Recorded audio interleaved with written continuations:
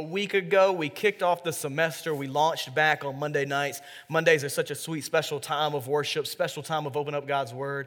And then on Thursday nights, we started our small groups. But I want to tell you, we started last week with a new sermon series. The title, of course, is Can't Stop the Feeling.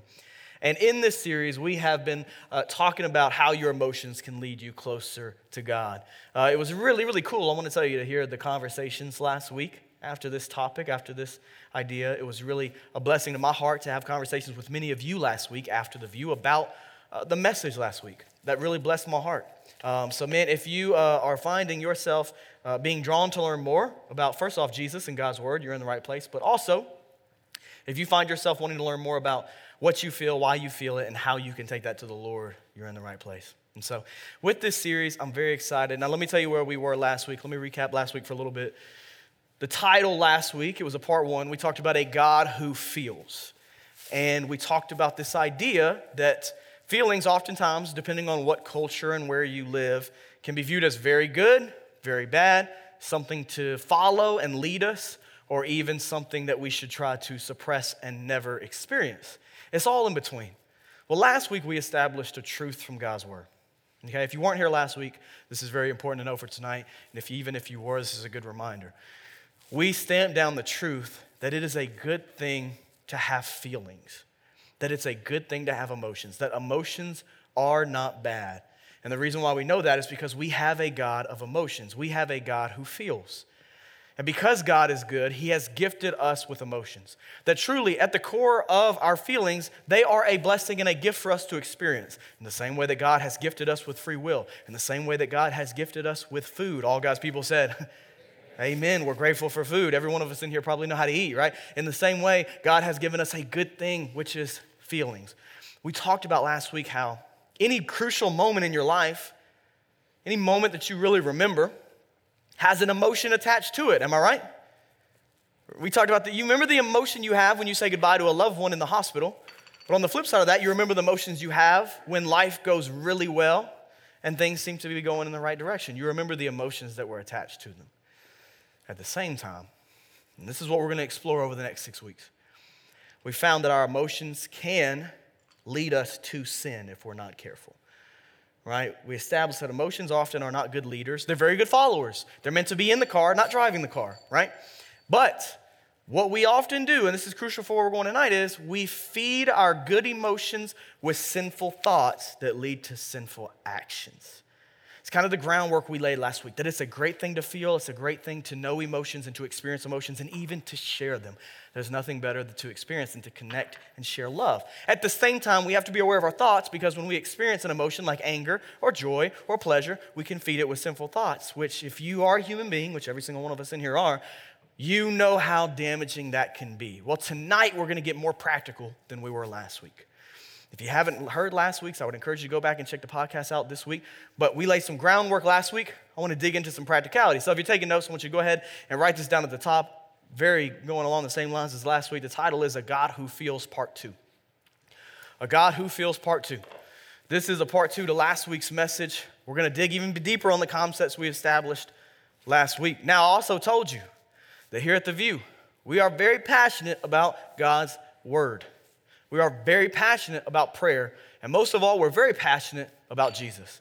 We believe that Jesus is the Messiah, that He died for our sins, rose from the grave, and because of that, we get to worship and experience a relationship with Him, which means it's worth our applause and our excitement and our cheers when we get to open up God's Word. As a ministry that we would collectively agree, when we go to God's Word, it's worth cheering and applauding and feeling excitement for, because when you get in the Word gets in you, and when the Word gets in you, the Word changes you. Has anybody been there before? Amen? You know exactly what I'm talking about. If you don't, we pray that you would. So each week that we open up God's Word, what we want to cheer for, who we want to hear from, is not a speaker or a pastor. It's not a topic or an idea or a concept. It is God Himself. And so, if you will, I hope you'll get as loud as you can. Open up with me to Psalm 55 tonight. Amen. Psalm 55.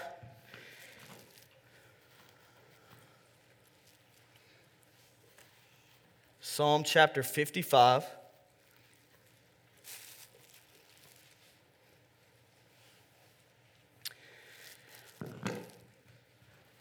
guys hear that? Ben, did you hear that? Is that me? I'm sorry. It's coming through the speakers. I don't know what it is. I don't know if it's me hitting the mic or what. Thank you. Okay. So, tonight, as we look at Psalm 55, we're also going to jump to Luke 8 in a minute. You don't have to go there yet, but be ready. We're going to go there in a minute. What I want to do is I want to read a verse to you that I love from Psalm 55. It's a beautiful verse, and it's going to kind of set the scene of where we're going for the next few minutes as we talk about emotions and as we talk about feelings. So look with me at Psalm 55. We're going to read verse 22. Psalm 55, verse 22. God's word says this. Cast your burden on the Lord, and he will sustain you. He will never allow the righteous to be shaken. Let's read it again. God's word says, cast your burden on the Lord, and he will sustain you. He will never allow the righteous to be shaken. Let's pray. God bless you. Father, we love you. Lord, we thank you for tonight. And God, we pray that as we open up your word, as we talk about your word, that you would have every word to say tonight. We pray, Lord, that you would speak to our hearts and our minds, Lord. We pray against the enemy as we know that he loves to bring chaos and confusion. He loves to discourage us. We pray against the attacks of the enemy right now. We pray, Lord, that you would have every way tonight, every word tonight. Lord, move, encourage us, convict us, speak to us tonight, Lord. We know that we are gathered in this place for a reason, and Lord, we pray that we would be so fortunate to see what that reason is. So, Lord, thank you for everyone on the sound of my voice. We want to hear from you tonight. If anyone doesn't have a relationship with you, I pray that they would begin that relationship tonight. Lord, we love you. And if that's your prayer tonight, would you say amen? Amen. Let me give you the first thing that I want you to write down. And this is where we're going to start. Number one, the dangerous effects of not trusting God with your emotions. The dangerous effects of not trusting God with your emotions. Now, Scripture is very clear, all throughout Scripture, that we have a God who cares. We have a God who desires to hear from us, a God who desires to know us and for us to know him. Scripture makes very clear that we don't have a God that is not involved in his creation. God is very involved in his creation. He makes his presence known. He has made his presence known to all, and he makes his presence evident. And so understand that very clearly there is a danger to our emotions that we have to be aware of. I want you to write this statement down. We can't be emotionally healthy without being emotionally honest. You will never be emotionally healthy without being emotionally honest. As we talk about how you feel, you cannot lie to a God who knows all, but you can certainly lie to the people in your life. So before we dig into any aspects of it tonight, understand that Jesus says you will know the truth and the truth will set you free. Jesus is the way, the truth, and the life, and that in Christ we have freedom because he is the truth. However, when we choose not to be honest, we put imaginary cuffs on ourselves. Again, we enslave ourselves to something we were never meant to be slaves to. That's why it's such a blessing to be honest, because it is freeing. There is nothing that will lock you down more than not being honest. Lying is one of the heaviest things to carry, and it will make you a slave. It will put you in chains. In truth, we find freedom. Now, that comes with you being honest with yourself about how you feel, but most importantly, being honest with God about how you feel. However, we have an entire generation that struggles to understand how deeply God wants to know us, including the ways that we feel. We also struggle to trust other people, and if we can really trust them with how we're feeling. So what happens a lot of times is we're not truly honest. Every single one of us know in here what it's like to tell a lie. It's even harder to carry a lie. And for some of us in here, when it comes to emotions, we do a really good job of carrying lies to ourselves about how we feel. So what I want to do tonight is I want to challenge you.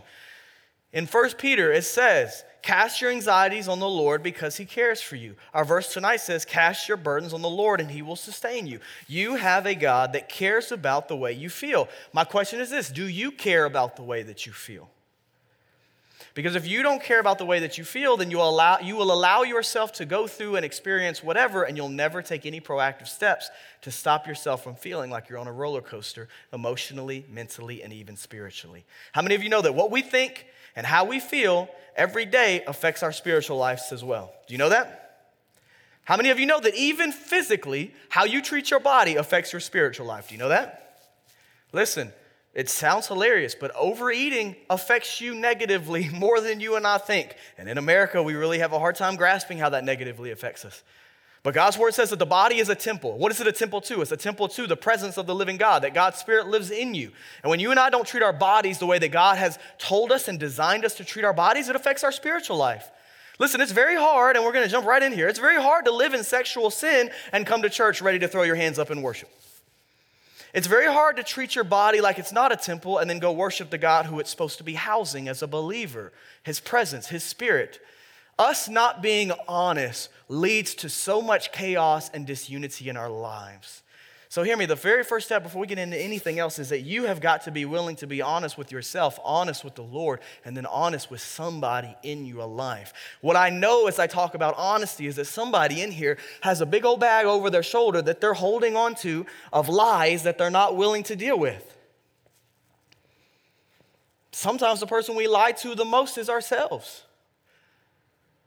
Man, I'm telling you, we're jumping in deep tonight because this is what our generation wants to hear about, yours and mine. We want to hear truth. Some of us are walking around like this. We're wondering why our shoulder hurts. We're wondering why our back hurts. And it's not because of old age. Everybody's in here is younger than me. Praise the Lord. You're tired and your body is telling you what you are neglecting in your mind and in your heart. Truly, your body will respond to the emotions and the thoughts that you have, and it will either praise the Lord or it will groan and tell you that you are missing the mark honestly. So hear me, one of the greatest truths is that you have to be willing to be honest. What good is there to come to a series on emotions but not be honest about them? Now, if we have a God who cares, let's establish that truth tonight. We have a God who cares, who wants our burdens, who is pleased when we cast our burdens to him, which means to both hands throw, right? Can't keep one hand on it.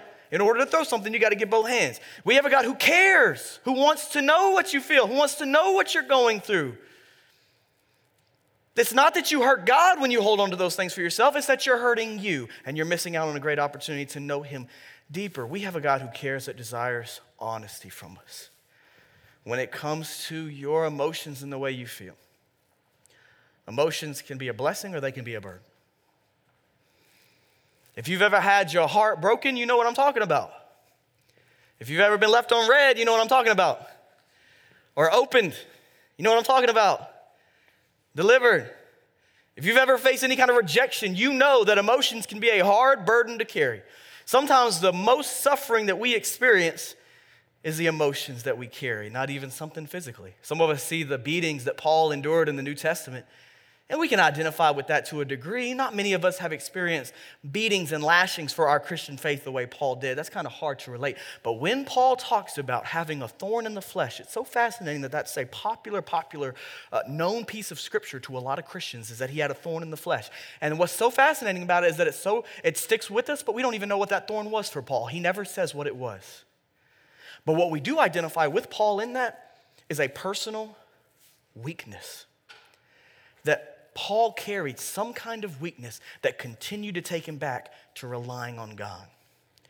For some of us in 2024 in America, the burdens we carry, the weaknesses we have, is how we feel and when we don't know what to do with it.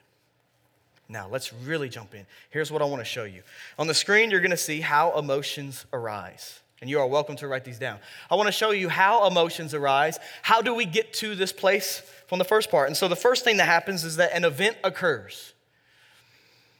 The first thing that happens is that an event occurs. Now, this is amazing because this could be anything in your life. You can see an old friend at Kroger. You can have car trouble. You can get a health diagnosis, good or bad. You can have somebody step on your shoes. You can overeat. Anything happens in your life. Even if it's not something that happens, somebody can say something. A word, a comment, a question, something happens. After that event happens for you, whatever it is, big or small, what happens next is that a prediction is made. Now you think about this because you'll see this happen in your life. Whenever an event occurs or something is said, what you and I do is subconsciously we make a prediction in our mind. Subconsciously we make a prediction whether this event or this word should be perceived as positive or negative. We make a prediction. So you run into somebody at Kroger that you haven't seen in many years, immediately you start to say, is this a good thing or a bad thing? If it's an X, it might be a bad thing. I'm going down another aisle. I'm not seeing that person, right? If it's somebody you miss and you love who moved away and you're like, oh man, this is great, and you predict it as a good thing, right? We make a subconscious prediction to every single thing that happens in our life. And that's how we begin to feel, because number 3 is simply this, the effect. What happens when you predict positive or negative is that you feel an effect based on that moment that just happened, right? Are you tracking with me? Your body and your mind and your heart react to what is happening in front of you. When you see a beautiful sunset, boom, it captures your attention, and immediately you feel an overwhelming peace and an overwhelming joy, and you're like, this is amazing. Whenever you see a car accident, my goodness, every single one of us got to drive by looking just like this, watching every single detail of what happens, judging the people in front of us. But when we pass by, we're doing the same exact thing. We feel an effect of that moment, and it's based on how we respond to it in our mind, whether it's positive or whether it's negative. Now, for those who worry a lot, which statistically, if we were to take the church, 0-year-old to 100-year-old, this is the ministry and the age group that statistically worries the most. If you worry a lot, you can find a way to turn any event into predicting it as a negative. Woo, hear what I'm saying for a minute. I'm telling you, don't miss this tonight. In other words, people who worry can often create a reason to worry that is not even real. And you know exactly what I'm talking about. If you think you're someone who worries of what people think of you, anything that is said, big or small, can lead you to feeling flustered emotions. You know as well as I do. Somebody doesn't even have to say anything about you, and you begin to worry that they think something of you. Somebody says, oh, I like your jacket today, and immediately you start thinking, did they not like the jacket that I wore yesterday? Why would they tell me that today and not yesterday? Somebody says, man, I really love that person over there. And you start thinking, man, do they not love me? Why haven't they told me that? Do they say that about me when I'm not around? Do they tell other people that? And boom, you start rolling and rolling and rolling. This is why you hear some people turn positives into negatives. Have you ever heard this? Something good happened to somebody and they say, man, this has got to be too good to be true. You ever heard that? It's because there's those of us who begin to immediately perceive most things as negative. And your generation, mine went through 9/11. Yours has gone through many crazy elections. Yours just went through a COVID pandemic. It's about to go through another crazy election in 2024.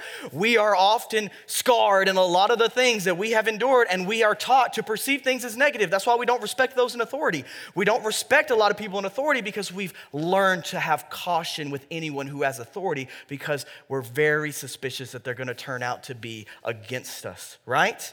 We worry a lot, and we create things in our mind that often are not even real worries to be had. Fears that well up in us that we can't do anything about. It's crazy. People who are often fearful can tell themselves they should be afraid of things that aren't even worth fearing. And when this event happens, this is when your heart begins to race, your chest feels tight, your neck tightens up. You know exactly what I'm talking about. Your body is responding to the emotion that you have. I'm telling you, we're going to get to how you take this to the Lord, but understand that's what's happening for you. Is you're making a prediction subconsciously in your mind, whether this is good or bad, and then your body and your emotions are responding to that outcome. I'll give you a great example. When it comes to Psalm 139, verses 23 to 24, these scriptures are so impactful because it tells us the opposite of what we're supposed to do in this situation. It says, search me, God, and know my heart. Test me and know my concerns. See if there is any offensive way in me. Lead me in the everlasting way. So think about this journey for a minute. Something happens to you that you perceive as negative. Something is said to you that you perceive as negative. Immediately you experience this emotion of fear, worry. It overtakes you in a way. The very next thing most of us do is we begin feeding that emotion with sinful thoughts. And that leads us to sinful actions. Because the moment you begin to feel your heart race, the moment you begin to feel your chest tight, the moment you begin to experience a feeling that you don't really know what to do with, you immediately oftentimes go to the worst case scenario. Even if somebody says something about you, that would be a slight to you or would cut you down. What a lot of us do is feed that emotion by saying, man, nobody really likes me. Everybody thinks this about me. Everybody has it out for me. I can't trust anybody. And when you feed an emotion with sinful thoughts, it will always lead to sinful actions. No sinful thought ever just dies with that thought. If it isn't dealt with, it's going to lead to sin. For a lot of you, you know exactly what I'm talking about. My question to you is, are you tired of living that way because it's exhausting? So when this happens, Scripture says, cast your burden on the Lord. We're going to get there in a minute of the benefits of that. But what we often do is we respond in one of three ways subconsciously. It's called the 3 C's. And these 3 C's, what they represent is it represents our go-to mechanisms to deal with an emotion that we can't really comprehend. If you've ever felt overwhelmed, if you've ever felt sick to your stomach, if you've ever felt like you can't really process something, what we do is we respond in one of these 3 ways. So I want to give you, the first one is this. The 3 C's is, A is you try to control. You try to control. If you think about a moment that this happened to you, you'll relate for sure. If you're a control freak, you know exactly what I'm talking about. Being out of control is, for some of us, our worst nightmare. You try to control. This is a mechanism we use whenever we feel overwhelmed or we have an emotion we don't know what to deal with. Now, this won't be on the screen, but you can write it down if you want. We try our hardest to take charge of our situation. Instead of dealing with the emotions that we feel, a lot of us try to control the circumstances that give us that emotion, and that does not work out very well. I'm telling you, if you believe that you can control your circumstances to avoid that emotion, you're going to find yourself living even more anxious than the emotion itself. You say, Daniel, that's a big idea, that's a big concept. Let's break it down. Let me give you an example. Public speaking. Man, I know you love public speaking as much as I do. If I were to ask you to come up here and deliver a 40-minute sermon, that would be no problem for you. For me, I'm not that way. I hate public speaking, and statistically, most people hate public speaking. Because what comes with public speaking? That feeling in your stomach, that fear, that emotion of being in front of people. That's why they say all the time that you're supposed to do these things, like stare at certain people in order to deal with public speaking. But public speaking creates a lot of anxiety and fear in a lot of people. I remember my first year at Southwest, before I transferred to University of Memphis, I had a speech class. I had to take this speech class. Many of you have taken this speech class at U of M or beyond, and I was dreading this speech class so much. My teacher, she gave me the syllabus on the first day of class, and on the syllabus was 3 days that we would be giving these speeches, 3 days throughout the semester. And so I looked at these 3 days. One of them was in September, one of them was in October, one of them was in November, and I saw that I had 3 excused absences to use. So I emailed my professor, first email I ever sent in college. I said, ma'am, I checked the syllabus. I saw all the speech dates. I want you to know it's just wild that this happened. I don't know how this occurred, but I will be unavailable for all 3. Is there any way that I could not have to give a speech? And I was like, maybe I could just give it, one-on-one in private, right? At that point, it's not even a speech. I'm just giving a conversation.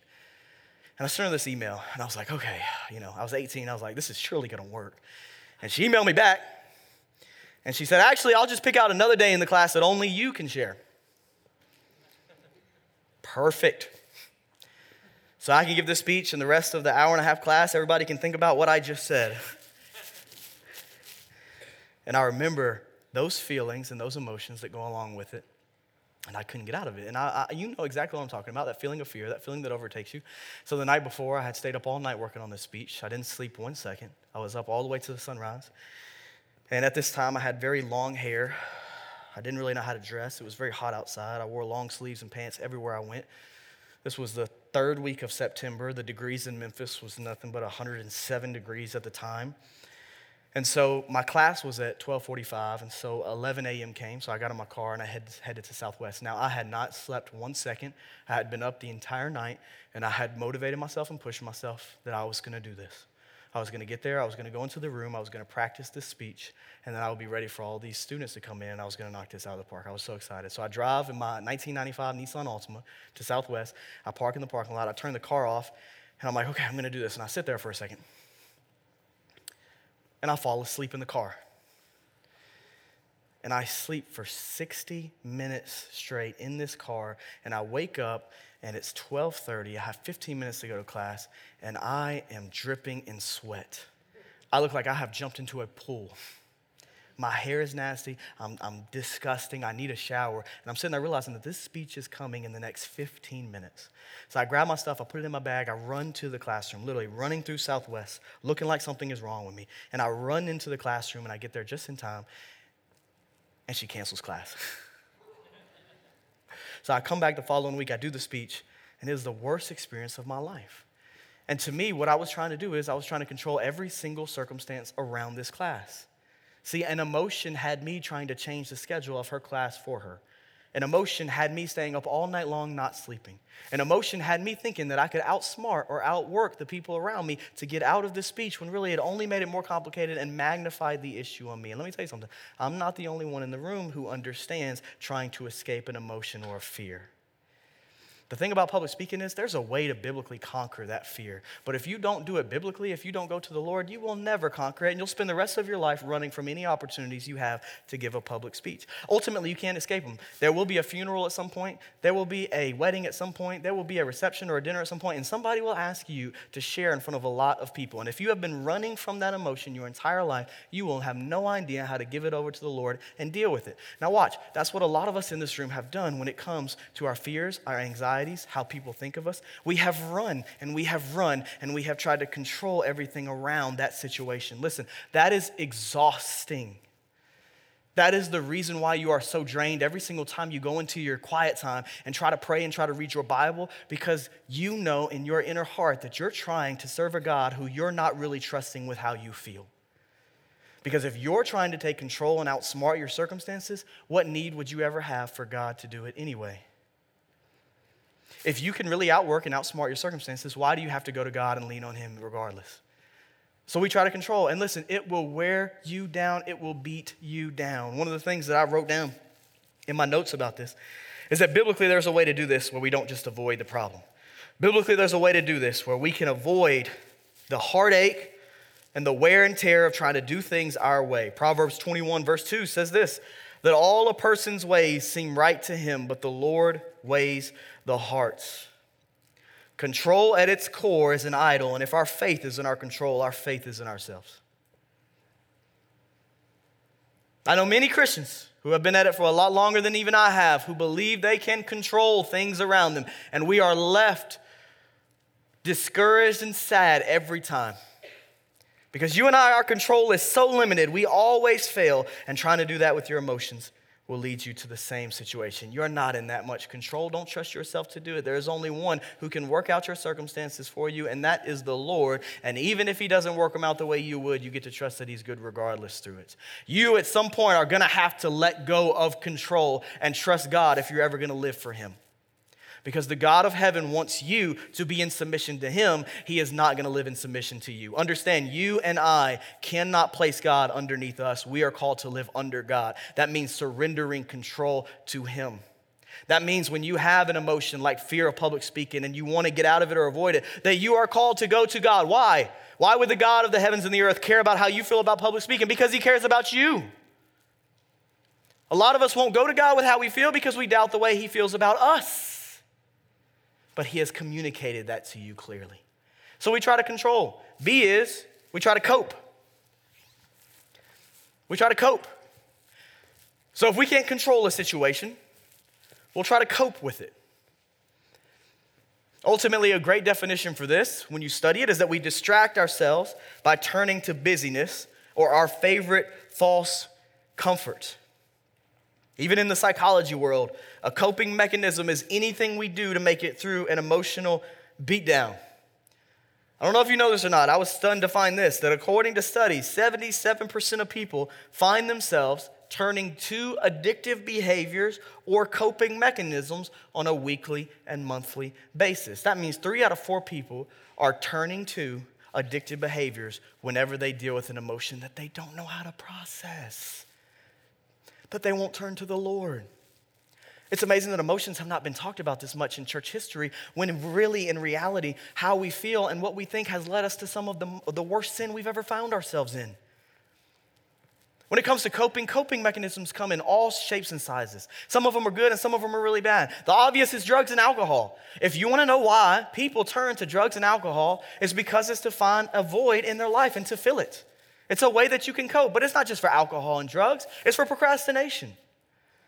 Whenever you don't want to work on that assignment and it's 11 a.m. and you have until 11:59, it feels good to distract yourself from it. You don't just sit there and think about the assignment, Parker. What do? You do anything except that assignment. You go on a walk, you talk to friends, you start cleaning the house and cleaning the room, you clean your parents' room, you clean the kitchen, you start mopping, anything to get out of what you really want to do. Procrastination at its core is a coping mechanism. It's the reason why a lot of us don't spend time with the Lord every single day, because we don't really know how to approach him. So we busy ourselves up and we procrastinate getting in God's word until the point where we never get back around to it later in the day. It's not just for procrastination though, college students. I'm telling you, it comes in a lot of forms. Some of it can be oversleeping. Some of it can be isolation. Some of it can be overworking. The reason why the term workaholics even exists is because there have been generations in our country of people who, when they felt something, go to work. If they feel sad, they go to work. If they feel angry, they go to work. If they feel any kind of way, they go to work because work was their escape from having to deal with it. Careers can be a great distraction when you don't want to deal with what God is doing on your heart.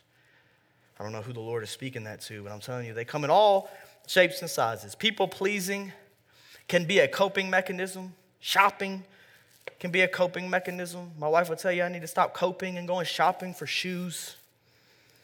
Video games, social media, and not all of them are bad. Some of them are even good. They're a distraction we turn to when we refuse to deal with how we feel. And man, that relief is short-lived, isn't it? Isn't it amazing that relief just fades? In high school, I was a big video gamer. Whenever I felt something, my mom would tell you, I ran to Xbox. I was jumping on the game. And there's something crazy whenever you take off the headset and set the controller down, that real life just hits you, knocking on the door, your problems are still there. Even good hobbies will run out of relief if you haven't dealt with something.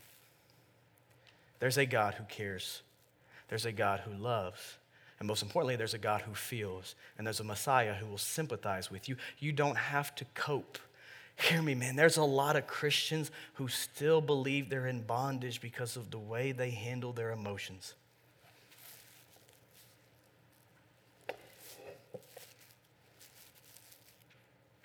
There are a lot of Christians who can't get free because they don't deal with how they feel with the Lord. Psalm 55 tells us. Psalm 55, verse 22 says, cast your burden on the Lord. Not cast your burden even on other people first.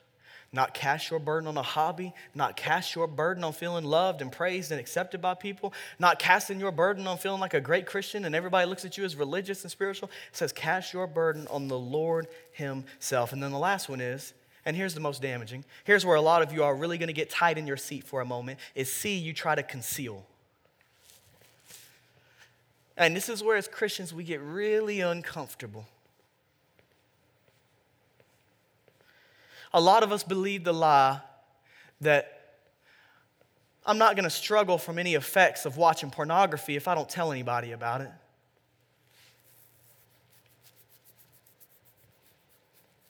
There's a lot of us who believe that we won't struggle from the effects of being bitter towards somebody if I just keep pushing that down. See, that's what conceal is. Here's what conceal is. It means when you have an emotion, you push it down and you try to get it from coming up. Let me tell you something. Bottling up an emotion is like shaking a Coke. At some point, when you take the lid off, you're going to blow up. At some point, you're going to blow up. You've all been there. I've been there. If you think that you can hold that emotion down, boy, you're wrestling with something that's a lot stronger than you. Hear me, men, as a warning from God's word that if you are trying to shove a burden down instead of throwing it to the Lord, at some point it's going to blow up. At some point, you will say something and you will treat someone in a way that you wish you could take back. It's why for countless decades we've had hurt in our society, we've had hurt in our relationships, we've had hurt in our family, and a lot of it came because the emotion we experienced wasn't dealt with. We fed it with sinful thoughts, and over time, after trying to shove it down, it blew up on somebody. When is the last time you sensed this happen in your spiritual journey? Was it recent? What emotions have you not dealt with?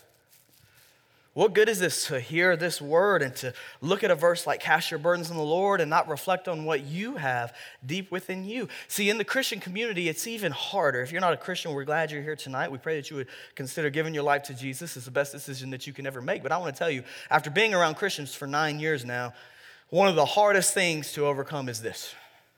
And this is where it's going to get a little dicey for a minute. In the Christian community, it's often not okay to tell someone when you're struggling, because what we often do as Christians is we put up a facade. We have some kind of way that we believe we should look at church and look at life groups and look at Monday nights. And if we break that facade, we run the risk of somebody knowing the true us. And man, when you do that for a number of years and you keep pushing down what's really going on in your life to maintain something externally, you are dying internally. Some of you are there tonight. Here's your hope. You have freedom. There is freedom in Christ. Freedom is near to you, even though it feels so far from you. Jesus is not far from you. He is close to you. He is the only one that can provide the freedom that your heart is looking for. That's why for 2,000 years, the gospel's been changing lives. Jesus hasn't changed. Society has changed. Culture has changed, but Jesus has stayed the same. And some of you are pushing down these emotions. No, emotions were meant to be felt. You need to feel what you're feeling. However, if you don't deal with those emotions, pretty soon they're going to be leading you. And the emotions are not supposed to lead you. They're communicating something to you. And ultimately, it's communicating your need for Jesus. Man, I got to tell you, the positives to this are this. Number 2, the amazing benefits of trusting God with your emotions. The amazing benefits of trusting God with your emotions.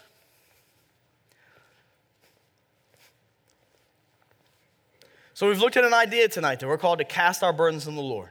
Statistically, we have 3 ways, sometimes all 3, sometimes 1, that we try to do it our way. We control, we cope, or we conceal. You know exactly in your heart where that's happening. You know exactly how you need to deal with that with the Lord. Let's talk about the positives. When it comes to your heart, we know that this is the control center of the human.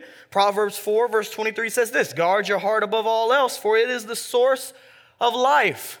Guard your heart above all else, for it is the source of life. We learn this from an early age, to guard your heart.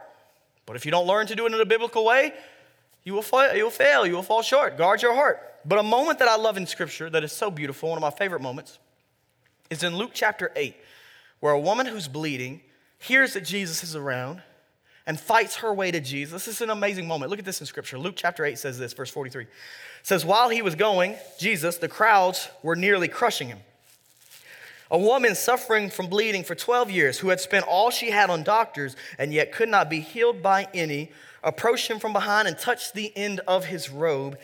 Instantly, her bleeding stopped. Now, here's an amazing allusion in this. At that time, for Jewish rabbis, they would wear robes. And on the end of those robes were tassels. And so when she comes up and grabs the end of his robe, that's where his tassels would have been, the tassels at the end of his robe. Now, the imagery here is really cool. She's coming to Jesus for supernatural healing, so she's asking and believing in some faith that he is God, that he has the power to heal. Only God can do that. She's believing. She has some faith here. And so when she grabs the end of his robe, what's amazing is there's some Old Testament symbolism happening here. See, in the Old Testament, when it talks about healing, what's really incredible is when it talks about God, it talks about how God has healing in his wings. That in the wings of the Lord, we find healing. So when she grabs the supposed Messiah's tassels on the end of his robe, it connects us back to who God is in the Old Testament, because in the wings of God is healing, and these tassels would have represented wings in a way. She's showing she believes in some form or fashion that he is who he says he is. And she grabs him, and she finds healing. The bleeding stops. Look at what it says next. It's an amazing chapter. Who touched me? Jesus asked. When they all denied it, Peter said, Master, the crowds are hemming you in and pressing against you. Jesus doubles down. Someone did touch me, said Jesus. I know that power has gone out from me. When the woman saw that she was discovered, she came trembling and fell before him. Imagine this moment. Put yourself in her shoes. Imagine that you have had this health condition for years. Imagine that you have spent all you've had on doctors to try to have this condition healed. That anybody who knows you have this condition and can't conquer it. Imagine you've dealt with this for years and years and years, and you come to this rabbi who's claiming to be the Messiah. You grab his robe and you experience healing that nobody else has been able to give you. And then you have to come in front of the whole crowd in front of him, and this happens. How would you feel in that moment? Can you imagine the emotions? Can you imagine how you would feel in that moment? I imagine how I would feel. It says this: in the presence of all the people, she declared the reason she had touched him and how she was instantly healed. Verse 48, Jesus says, "Daughter," he said to her, "your faith has saved you. Go in peace."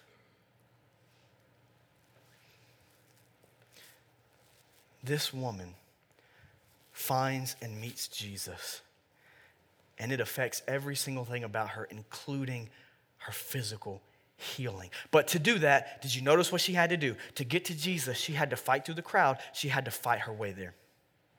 And when she got there, it was worth it. And she's met with compassion. He looks at her as daughter. He says, "Your faith has saved you. Go in peace." Can you imagine looking at Jesus eye to eye? No, you can't, and I can't either. I can't imagine looking in the face of the Messiah and him saying, "Son or daughter, your faith has saved you. Go in peace." Whether it's physical, emotional, or mental, whatever burden you have, Jesus is asking for you to cast it on him. Why are you still holding on so bad? Do you not believe he can? Is it a doubt in his power? Do you not believe he will? Is it a doubt in his care? What is it in you and me in our generation that we're willing to keep holding on to pain, hurt, and emotions that we can let go to the Lord? What is it? I'll tell you this, the first thing that you find whenever you go to God with how you're feeling is the Lord hears you. The Lord hears you. When you speak, God inclines his ear to you and he hears you. That as a child of God, as a believer, when you know Jesus, that he allows you to approach the throne of grace boldly and that God hears you. That what you have in your life to share, God is listening. The people that you care so much about in your life who won't give you the time of day or won't lend their ear to you, you have the creator of the heavens and the earth wanting to know about your day. You have the creator of the heavens and the earth wanting to know what you feel, why you feel it, how long you've been feeling it. And then when you communicate those things to God, it's not that you're telling him something he doesn't know, it's that you're communicating it to the perfect listener. And here's the great side, you're communicating it to the perfect, greatest communicator himself. One of the dangers of going to people before you go to God is that their advice can fail you. They may not have your best interests at heart. Even a family member who you love at the end of the day is imperfect. A family member doesn't know the perfect word to say to you when you're feeling some kind of way, but I'll tell you what, God does and his word does. He doesn't fail at communication. Some of us in here aren't even giving God the chance to communicate with us. We want religion and ministry and other people to speak to us, but we won't even speak to God who wants to speak to us. Man, I'm telling you, you and I are leaving healing on the table when we don't talk to God. We're leaving blessings on the table when we don't talk to God, and we're leaving intimacy and personal connection on the table when we don't talk to God. At 21, I prayed prayers that said, God, if you're real, reveal yourself to me, show yourself to me, and he did. Have you prayed that if you don't know him?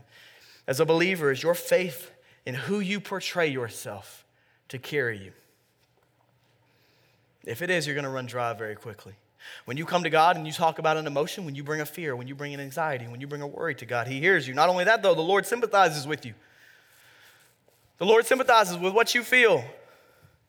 Not everybody in your life sympathizes with you. Not everybody in your life gets it. And you and I need to be aware of that. We're going to talk about godly counsel from other people in a minute, but you need to understand that ultimately the one who can understand you the best is the one who suffered on the cross on behalf of you. Is anybody grateful that Jesus died on the cross for them tonight? Amen? That Jesus would die for you raised from the dead, give you eternal life and new hope, that he sympathizes with you. We read last week that we have a great high priest who knows and relates to what we feel and what we go through, especially when it comes to isolation, because there's nothing more isolating than hanging on a tree in front of all humanity for that humanity's sin. It's isolating. In fact, the reason Jesus was so emotional and praying and to the point where he was sweating drops of blood in the Garden of Gethsemane was the spiritual effects of what was about to happen, of him taking your place on the cross. Jesus has felt what you have felt. He has been tempted in the ways you've been tempted, yet did not sin because he's holy and blameless. He feels what you feel more than anybody else can in your life. Nobody can sympathize with you the way that Jesus can. Isn't it amazing that he desires to? That he wants to and he can. His desires match his ability. He'll sympathize with you. And then the Lord heals you. The Lord heals you. It's an amazing thing when you read the New Testament. Many of the miracles, most of them even, are healings, physical healings. Every time Jesus met a physical need, he met a spiritual need. They didn't just get healed physically, they met the Messiah. And hear me, maybe you do need physical healing. Every Sunday morning here at Bellevue, we anoint people with oil, symbolic of what Scripture tells us to do, and we pray for healing in their life. And I want to tell you, we've seen a lot of people come back to us and say that God healed them, that they prayed with us that Sunday and they went to the doctor and whatever diagnosis they had was gone. Not all times, but we've seen amazing healings happen. But a lot of times we don't even talk about healings like God can do it because a lot of us don't believe he can. But I'll tell you, even more impactful than the physical is that God can heal you emotionally where you need healing. And I want to tell you, in the room, there's scars in this room. If nothing else, from the generation that you've lived through, from the pandemic during COVID, that you and I have things emotionally, mentally, and spiritually that we need healing from. What do I mean by healing? I don't just mean that you get to see again after your eyes were blind, but metaphorically, that truly if you're enslaved to sexual sin, that God can heal you of that stronghold, that God can give you great healing. That if you're somebody who says, I can't help but worry, I'm a worrier, that's how I am. No, God can heal that. God can restore that. God can renew that. Through medicine, miracle, or both, God can heal you. But the first step is going to God with what you are walking through, because he calls us, he commands us to do that. The Lord will heal you. However way you think you're stuck in that emotion, I'm telling you, God can bring you healing through that emotion so that you can process it in a way that's godly. Sadly, for 18 to 24-year-olds, most of us aren't willing to take the time to do that. There's other things like people's approval or church or ministry or career that we feel like it'll do it faster for us because prayer often takes too long. No, the Lord will heal you. And then D, straight from our text tonight, the Lord sustains you. It's hard to say. The Lord sustains you. 1 Peter says, cast all your anxieties on the Lord because he cares for you. Our verse tonight says, cast all your burdens on the Lord and he will sustain you. That the Spirit of God in you will sustain you and keep you going when you feel like you can't anymore. That it's possible to overcome a stronghold and live in victory. I don't know about you, but man, do you ever overcome a sin or overcome a fear for a certain amount of time and then you keep falling back into it after a certain amount of time? It's like you go a week or you go 2 weeks and it's like, man, I see some progress and I fall right back into it. I want to tell you, God promises that he can sustain you if you rely on him every day. That's why if you look at the pattern, whenever you and I fall back into something, it's always because we got a little bit away from God. Not that God got away from us. You draw near to him, he can sustain you through whatever you go through. Whether that be heartache, loss of a loved one. I remember the emotion of saying goodbye to my grandmother in the hospital. And I remember me and my mom and our family asking the Lord to sustain us through this hard, emotional time. And he did. But we still felt every single one of those emotions of grief and heartache. Because we needed to feel those, but we needed to feel those in the presence of the Lord. He'll sustain you. And then the last one is this. The Lord provides godly people to talk to. And this is where I'm going to really land the plane for tonight. God's word tells us to cast your burdens on him because he cares for you and he will sustain you. The woman finds healing in Jesus. She goes straight to God. But I want to tell you, if you are living with something in your life that you have not told anybody, you have made yourself a prisoner to where you're not meant to be a prisoner. I said a long time ago here at The View, what you don't bring into the light will always bring you into the dark.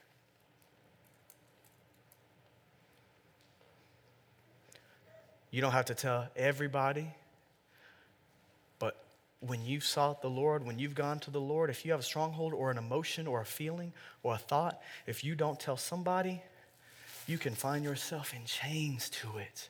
If you're struggling with comparing yourself to somebody, you need to talk to somebody in your life that's godly after you've talked to the Lord about that. If there's a sin, if there's an emotion, if there's a fear that you can't escape, the longer you keep it in the dark, the more you'll find yourself in the dark. Some of you walked in here tonight heavy, and it's because of what you've got in your backpack zipped up on you that you haven't talked to anybody about. And the reason why we often don't go to a loved one to talk about it is because of the emotions we're scared of that go into that. Man, there is so much freedom in truth and honesty as we began our night. Some of you are living in a lot of ways that are killing you emotionally, mentally, and spiritually. There is freedom in Jesus Christ. But to do that, you have to go to him. V family, I want to tell you, we have a God who loves you. We have a God who cares for you. We have a God who sympathizes with you. We have a God who will remind you that you're not alone, regardless of what you feel or what you're walking through. He's not gotten far from you, but if you've gotten far from him, you can always come right back to him.